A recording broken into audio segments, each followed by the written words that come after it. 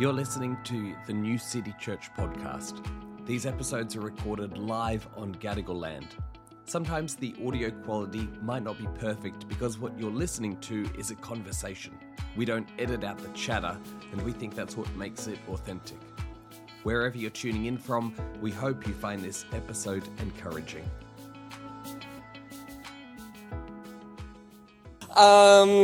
Let me add my welcome to Steph's and say it's good to have you here, particularly if you are new or newish or you're just here checking out the space. My name's Joel. I'm one of the co-pastors alongside Steph here. And as Steph said, we're in season of creation. Who follows or has been in a church that follows the church calendar? Is that a concept that's familiar to people? We have one hand. Okay, a few people. Thank you. Does anyone have no idea what a church calendar is? Okay, there we go. Let's start there. Many of us, particularly if you're raised in Sydney, we're what we call low church, which is we kind of took tradition and threw it all out the window and then made up our own way of doing it. Yeah, sorry. Yeah, maybe. But it was just much more relaxed, which is the style of church that we normally are in here. Like, we're fairly chilled. We kind of go with the flow. The other end of the spectrum is high church, which is where there's lots of standing up and sitting down and liturgy and reading off the same thing together. There's smells, robes, all that style of church. So they're kind of the two ends of the spectrum. Typically, your high churches, they use this thing called the church calendar. That's where that fits in. And everyone around the world does the same reading, or specifically 3 readings, one Old Testament, one New Testament, and one Psalm. They do it all together. Most of the Catholic Church does this. Most of the Anglican Church does this. Your Lutheran Church, like most Christians around the world follow this church calendar. And they're all doing the same thing at the same time. Yeah, isn't that interesting? You can either love it or you hate it. I think there's great beauty in it. And we typically don't stick with it, but come season of creation, September, we're like, let's do it. Let's join with everybody else, follow the crowd as it were, and jump on board. So September is season of creation. Welcome. Yeah, it should be nice. Tonight, I'm not going to talk for too long. We're going to do some reflecting, sitting, some breathing, some sitting in scripture together.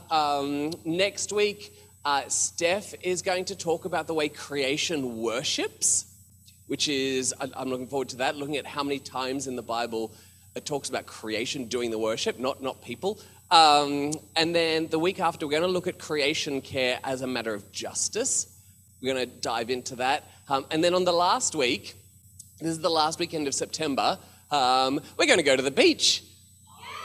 Doesn't that sound lovely? So rather than a Sunday gathering in here, we're going to, I'm not sure where yet, but we'll meet. And because our usual rhythm is on the last Sunday of each month, we do something slightly different, be it a retreat or a birthday party or whatever. But last week of September, we're going to go to the beach together. So yeah, that's the plan. But tonight, we're going to dive into, and I want to just introduce this idea of season of creation. And to do that, I want us to look at some developmental psychology. Yeah, exciting stuff. Has anyone heard of the great Jean Piaget? Yes, David, educator. We have some educators in the room, clearly. Jean Piaget. Piaget was a Swiss developmental psychologist, like really popular in the 60s, 70s. I think he died in the 80s. But he really transformed how we understand psychology, particularly developmental, and that is like kids learning stuff. Does anyone know what Piaget's big concept was?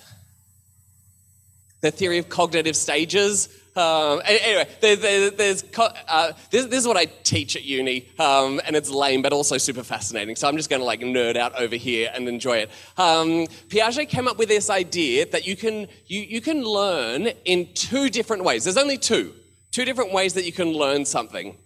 The first one is called assimilation. This might feel like a big detour, but we'll get back to creation, I promise.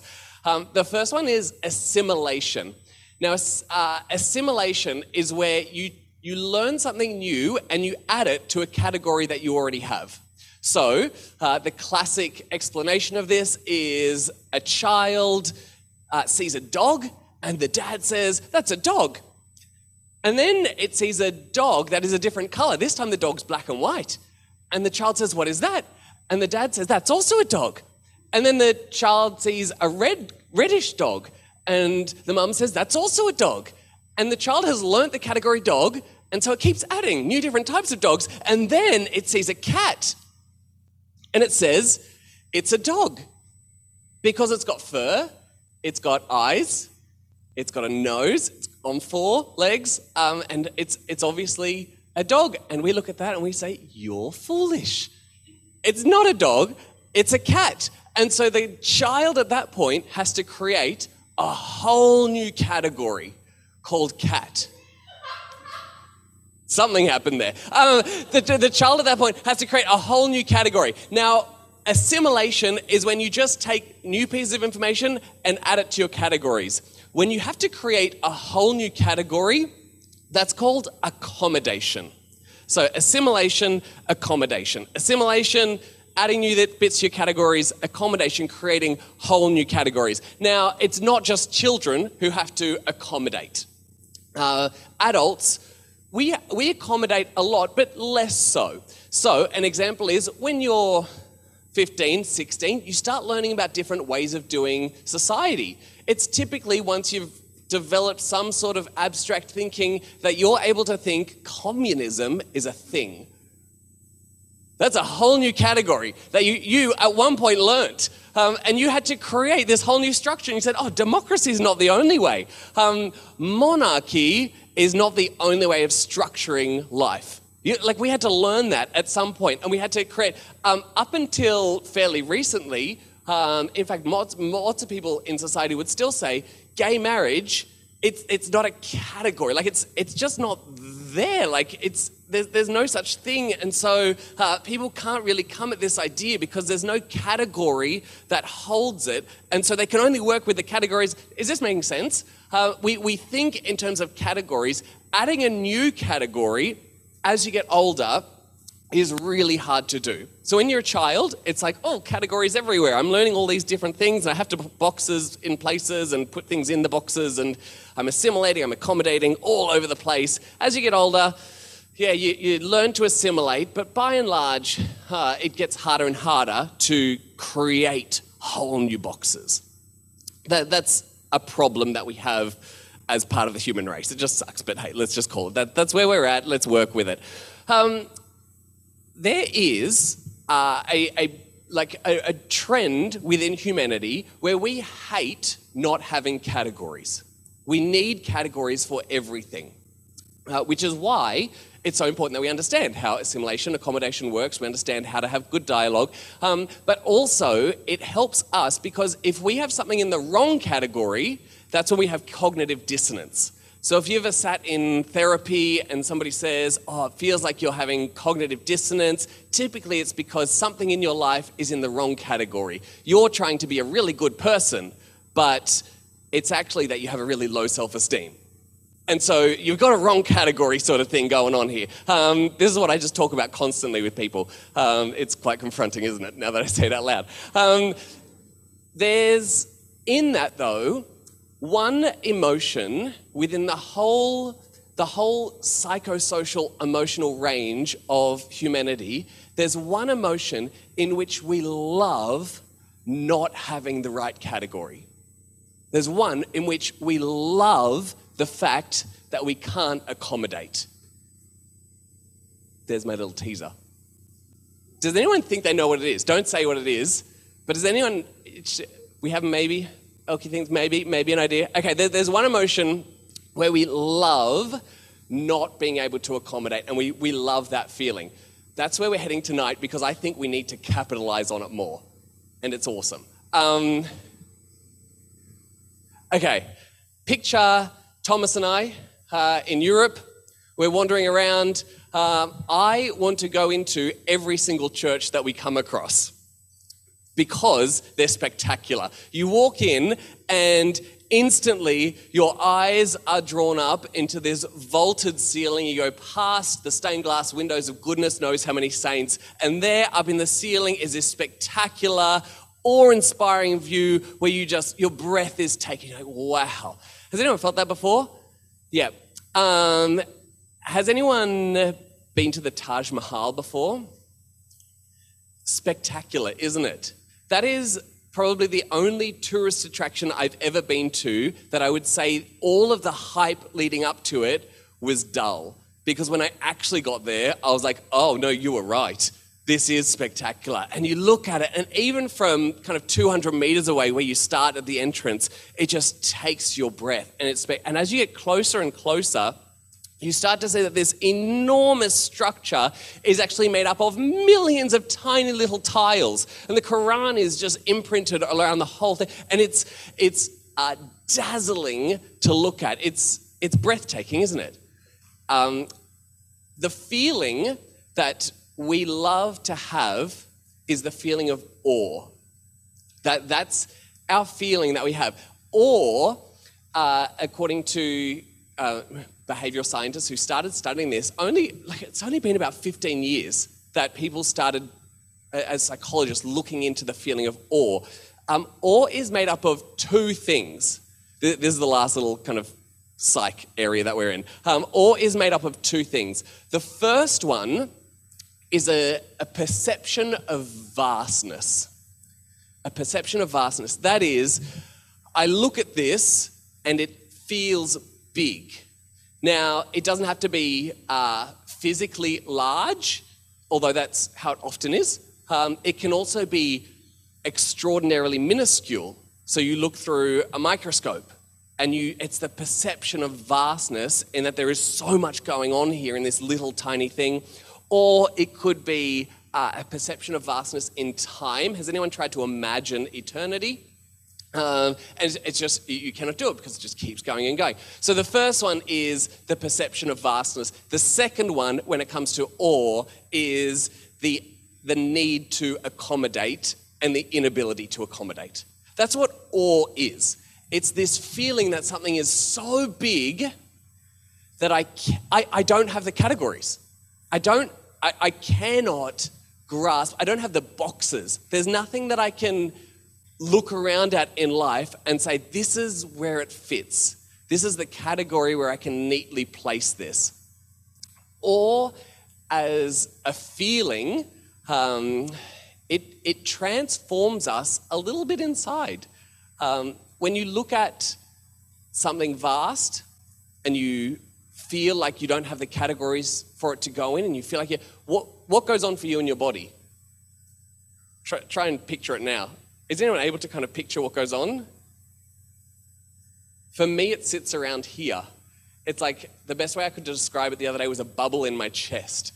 It's like, we often talk about taking our breath away because for a moment we physically can't quite breathe because we forget to because our brain is taken up. It takes our whole body into another space just for a moment. Or as an experience within the kind of human psychosocial range, people who experience awe regularly, get this, people who experience awe regularly, they have better health outcomes. So they're more likely to report being pro-social, and they're more likely to be pro-social. So they typically function within society in a different way and received as better by society. They're more likely to be humble on the scale that they use to score humility, if you will. Their blood pressure is better. They're less likely to experience arthritis, less likely to experience diabetes. And we think, we're in early days, and I say we as though I'm any part of this, like I'm just reading a bunch of people.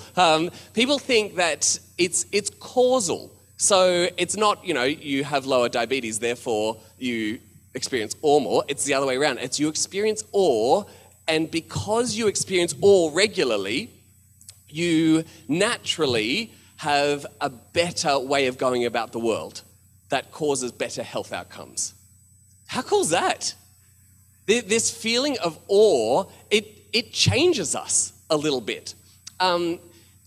People who experience awe regularly typically report feeling smaller. And psychologically, that's a good thing. We want people to feel small, not in an insignificant, self-deprecating way, but in a connected, holistic way. People feel like the world isn't on their shoulders because the world is so vast. People feel like they can connect with other people because it feels healthy. And it doesn't matter if they screw it up because the waves will keep rolling, as Pete said. There is connectedness that will keep on going. This feeling of awe is so healthy. Now, I want to make a suggestion, and that is Christians are primed to experience awe more than most people. That's a theory that I want to put out there tonight. Christians are primed to experience awe more than the rest of the population because every week we gather together and we encourage one another to remind one another that there is a God out there who is big. And so every week it's part of our vocabulary that there is a big God, such that whenever we look up to the stars, if you identify as any matter of Christian, kind of as broad as it gets, whenever people look up to the stars and our breath is taken away by the billion light years that are out there and we struggle to find the right categories, we cannot accommodate. We look at that, we look at the universe and everything that we can possibly see, and our next breath is something like, but there's more. There's something even bigger than that. Or we look out at the ocean and we see a sunset and our breath is taken by how big it is. And one of our ideas that we sit with as a community is there's a God who painted that. That's spectacular. Or we look at the mitochondria of a cell and we zoom into the absolute minuscule of the minuscule, and where our brains are blown away by how vast and glorious this little thing is, and we don't have the category for it, and somewhere in the back of our minds we can say, and there is a God who holds that in their hands. Like that is vastness upon vastness upon vastness. Like that just gets bigger and bigger and bigger. And if we start talking about categories, it becomes impossible to put that God in categories because we can't even put the creation in categories. That just blows my mind. That blows my mind. So I am sitting with this idea, and I've been sitting with this idea this week, that we should be chasers of awe. That should just be what Christians are. Like, I identify as a Christian, which means I chase awe. I'm blown away constantly. Which means I'm less likely to get diabetes, by the way. Like, that's a nice little fact, as a little side thing. I want to also just make a little caveat here. I think often the rhetoric that many of us have sat with is that God being awe-inspiring has been associated with God being controlling or God being something we should fear. I actually think that's the wrong category at this point. That's where we get the dissonance. I actually think that the scientific behavioral science version of awe is far better there. God is beyond comprehension, therefore inspires awe. I think that's a much safer place for me to sit, at least, when I picture God. We had a really beautiful conversation in our community group the other night where we were just sharing around Colossians 1. And one of the things that I just felt like the whole group we agreed on was there wasn't much in there that we all were excited about, but one person in the group said, but I'm excited about the idea that God lasts for all eternity past and all eternity future.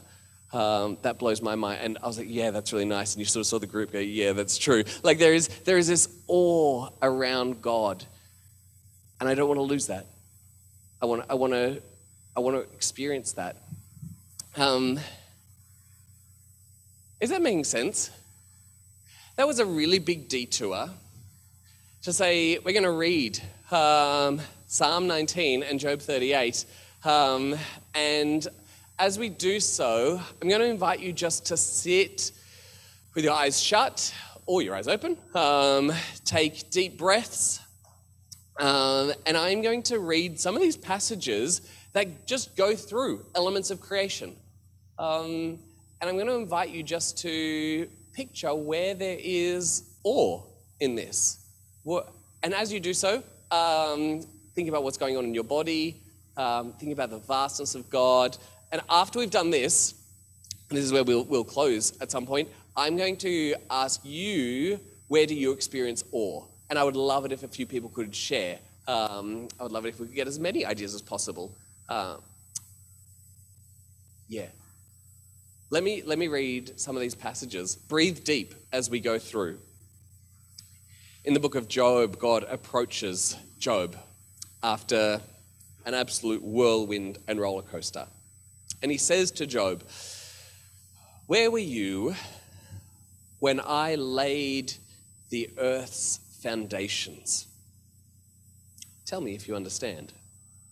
Who marked off the earth's dimensions? Surely you know. Who stretched a measuring line across it? On what were its footings set? Who laid the cornerstone? While the morning stars sang together, and all the angels shouted for joy."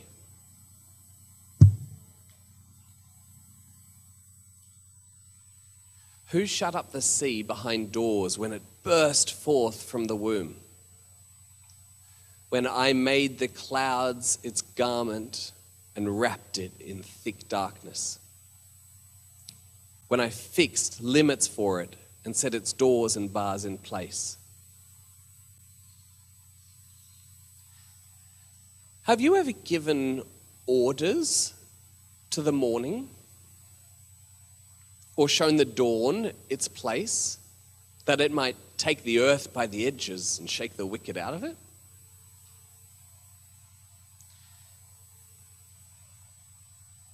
The earth takes shape like clay under a seal.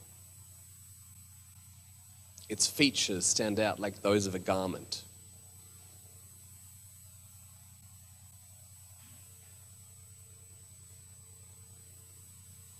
Have you comprehended the vast expanses of earth? What is the way to the abode of light? Where does darkness reside? Can you take me to their places?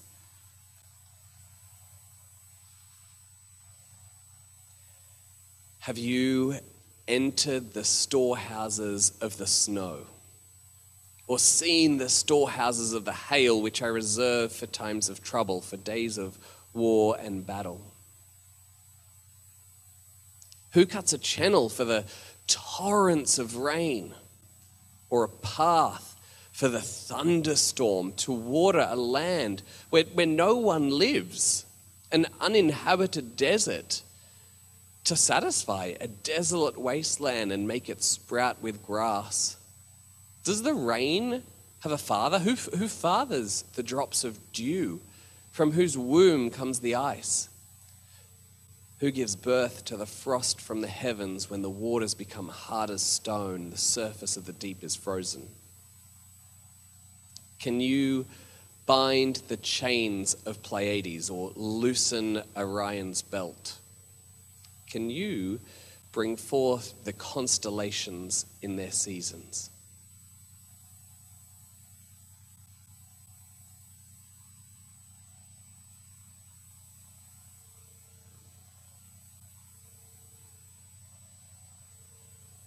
Psalm 19. The heavens declare the glory of God. The skies proclaim the work of God's hands.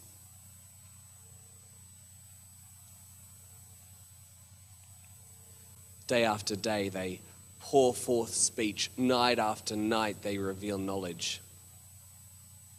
They have no speech. They use no words. No sound is heard from them. Yet their voice goes out into all the earth. Their words to the ends of the world. In the heavens, God has pitched a tent for the sun. It's like a bridegroom coming out of his chamber, like a champion rejoicing to run his course. It rises at one end of the heavens, makes its circuit to the other. Nothing is deprived of its warmth.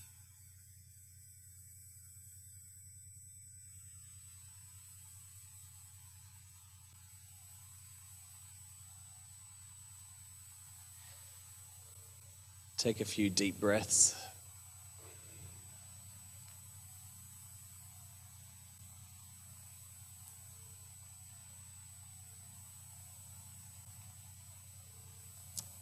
I want to be an awe chaser in creation. I want that to be something that defines me.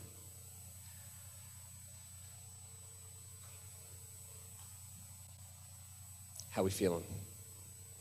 Okay? Take a little shake. And I want to hear from you. Where do you experience awe? What is something within creation where you don't have the categories and it feels particularly vast? What is it? Don't overthink it. Yell it out.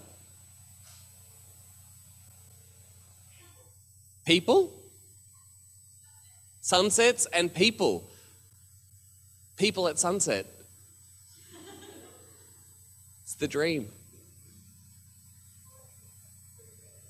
Yeah. Oh.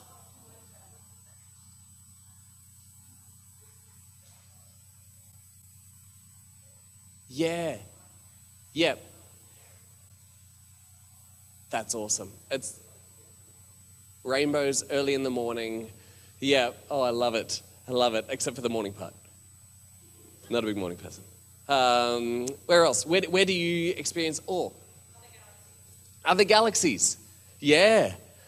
Gosh, that Webb, is it Webb? James Webb Space Telescope, like that, and that photo that came out, and then somebody pointed out that all the ones with the little like X's on them, they're the stars, everything else is a galaxy.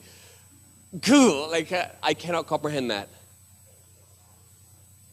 Becky has said the ocean, yes. And I would add any big body of water for me. I'm just like, yeah. The ocean at night. Yeah, yes. Mountains. Oh, yep. And you're in Kazakhstan. You would have seen some stunning mountains. Yep.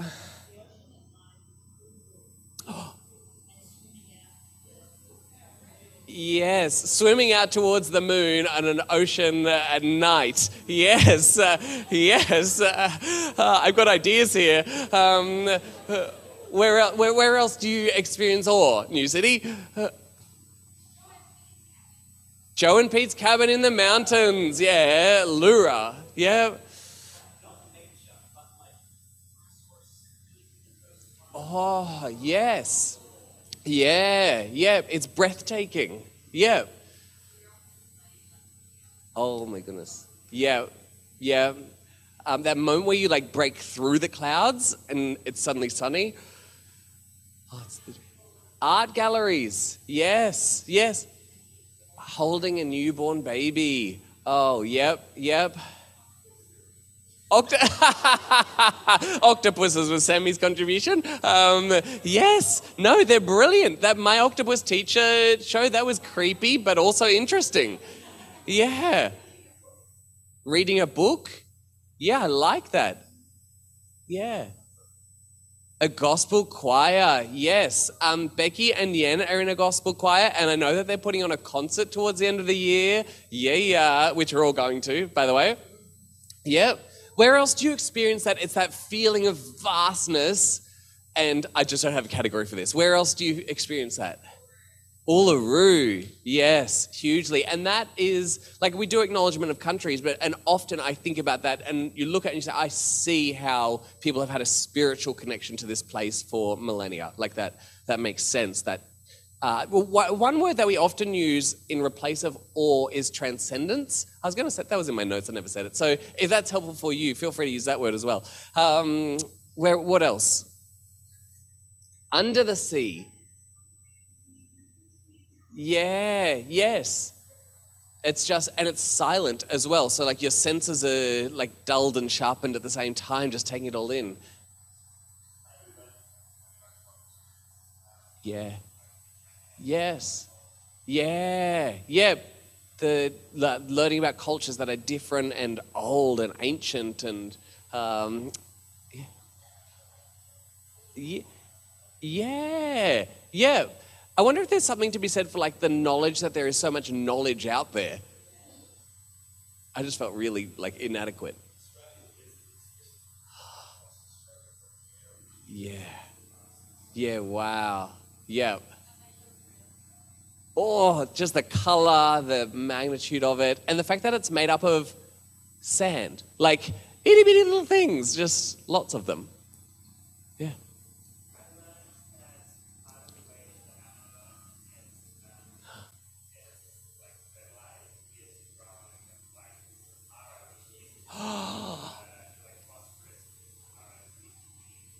Yes.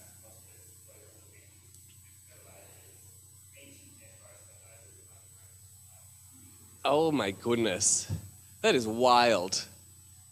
That's mind-boggling. Just like that connection. Yeah. Yeah. Yes. Yep. Yep. Sue said geological time, like to hold a fossil that's 60 million years old. And to hold it and be like, yeah, like in the grand scheme of things, that's kind of just popped up at like 3 seconds to midnight. That, yeah. Yeah.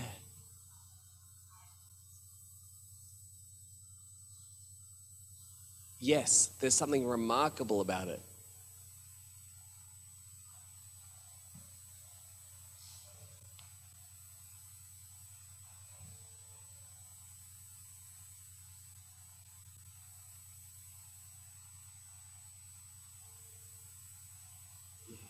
Yeah. Yeah. Okay. I would hate to go in a cave, but I recognize that it would be stunning, and I wish I could. Yeah. It's God's creation, like spiders. Yeah. Any others?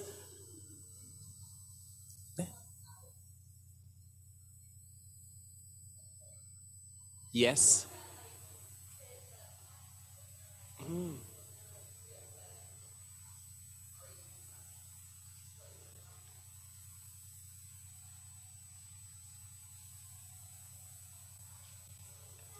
I don't even understand what you just said. But yeah, like so there's particles somewhere in the realm of existence that are doing stuff until they're looked at. And then they change doing whatever they're doing because they're looked at. Yeah, wow. Quantum mechanics and something duality. Yeah, wow. Social worker. That is mind-boggling.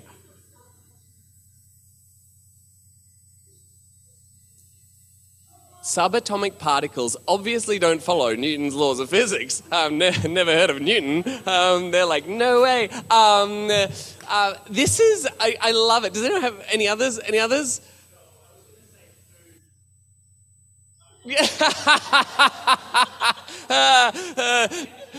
Matt, I loved your contribution. Food is also great. The human body. Yeah. We just don't have categories. Yeah. Yeah. Yes. Yeah.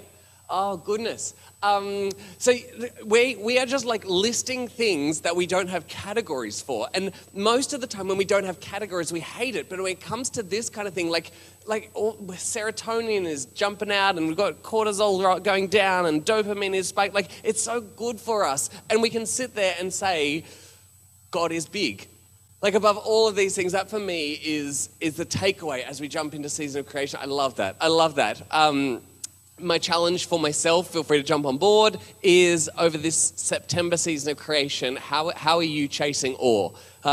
What does that look like for you? And if it's where you're at in your journey, connect that to God in some way. How are you chasing awe? Maybe you can take 3 of the things, of the 20 million things that we just said, hey, and do them.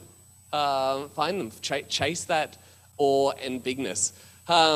We get to go to the pub after this. I reckon we should just keep making the list, make it bigger, and eventually we'll have a whole atlas of awe. David? Yeah. Oh, that's lovely.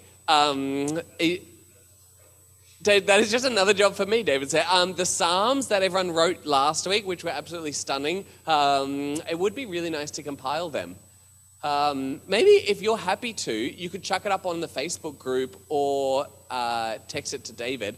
And like it would be lovely just to compile them so that way they're there and, you know, store them and send them around.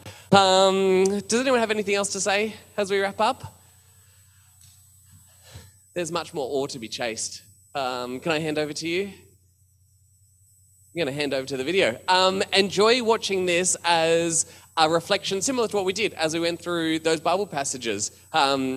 This is by an organization called The Work of the People. It's just beautiful images set to a poem to help us think about creation as a cathedral that is awe-inspiring. Enjoy.